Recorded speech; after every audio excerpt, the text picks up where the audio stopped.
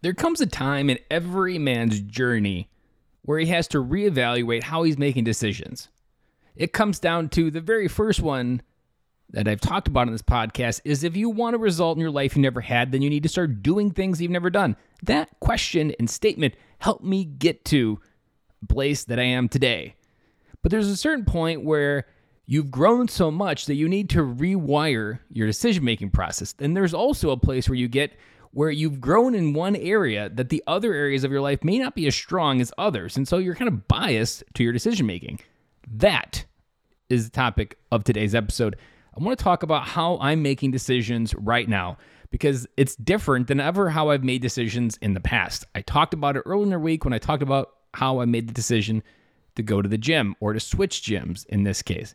And I want to pull it back a little bit and let you know how I'm making decisions right now because maybe you're like me and you've been growing in a particular area, but you're not really sure how to evaluate these other areas that may be stagnant and they may need growth in them, but you're not really sure how to do it. Well, a couple things that I've been doing.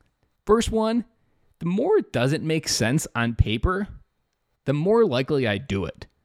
Because there's a certain point where you get to the point where you understand a lot of things, you have a lot of knowledge, and that can also create analysis paralysis.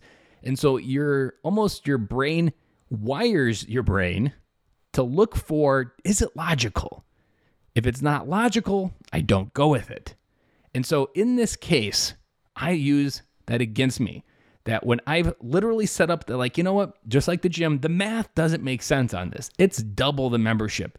I'm going to do it anyway. Because I realize that through all the decisions I'm making currently, the more that I go through all this process, the more I realize my decisions are biased. Now, in the beginning, it's almost easy because every decision is biased. But then when you get growing, like I said, only certain ones are biased because you get a really good muscle strength in one and you know how to execute that one. But then these other ones, the bias is unclear and you also have more information, so you overthink it and potentially don't do it. So, reviewing. One, I don't look for logic on paper. The less sense it makes on paper, the more likely I'm going to do it because the less instinct I'm using, the more likely it's going to change my life. I also still use fear like I've talked about regularly. The more something like, it's just kind of like, I don't want to go there. I don't want to feel that. Those are also where I'm going. 3, magnifying number 1. The more something looks crazy on paper, the more likely I'm going to do it.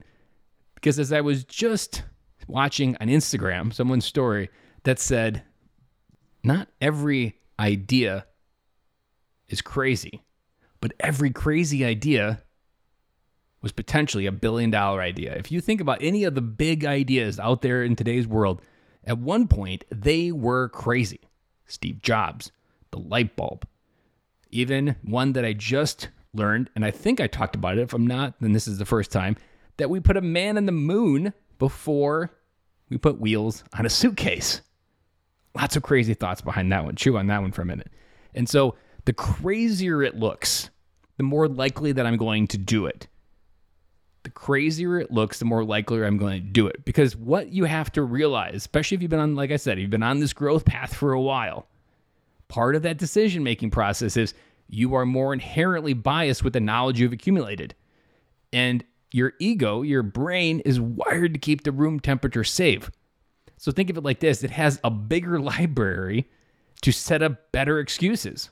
It has more information to really write that essay on why you shouldn't be doing something, because it has all of this wisdom to pack into it. And then you look at it and it makes sense and you're like, hook, line, and sinker. I shouldn't do that. But meanwhile, your brain is kind of manipulating the knowledge that you've accumulated to prevent growth in certain areas. So the more something's crazy, the more that I do it. I've also framed it, the more I fear something, the more I do it as well. And I would almost argue that it's proportional as well, just like fear. I often say that the more something scares you on the other side is proportional. Like the feeling of fear, the greatness of it, how much tension you feel in your chest when you talk about it, that's proportional to the amount of extraordinary version of whatever is on the other side of that could change your life. the crazier it feels. Like, you know what? I should not just get on a plane and go to X, which, by the way, I'm doing this weekend and heading to Orlando to a men's retreat where I'm speaking. That initially sounded crazy. But the crazier their idea, the more likely they are to change your life. And so that's one of the other things that I've been looking at. And so when you get to a certain point, realize the knowledge sometimes becomes a curse. And it's also within that curse that keeps you stuck.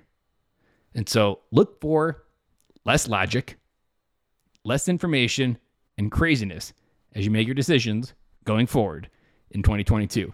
Guys, that is all I have for you today. And we'll be back again on Monday.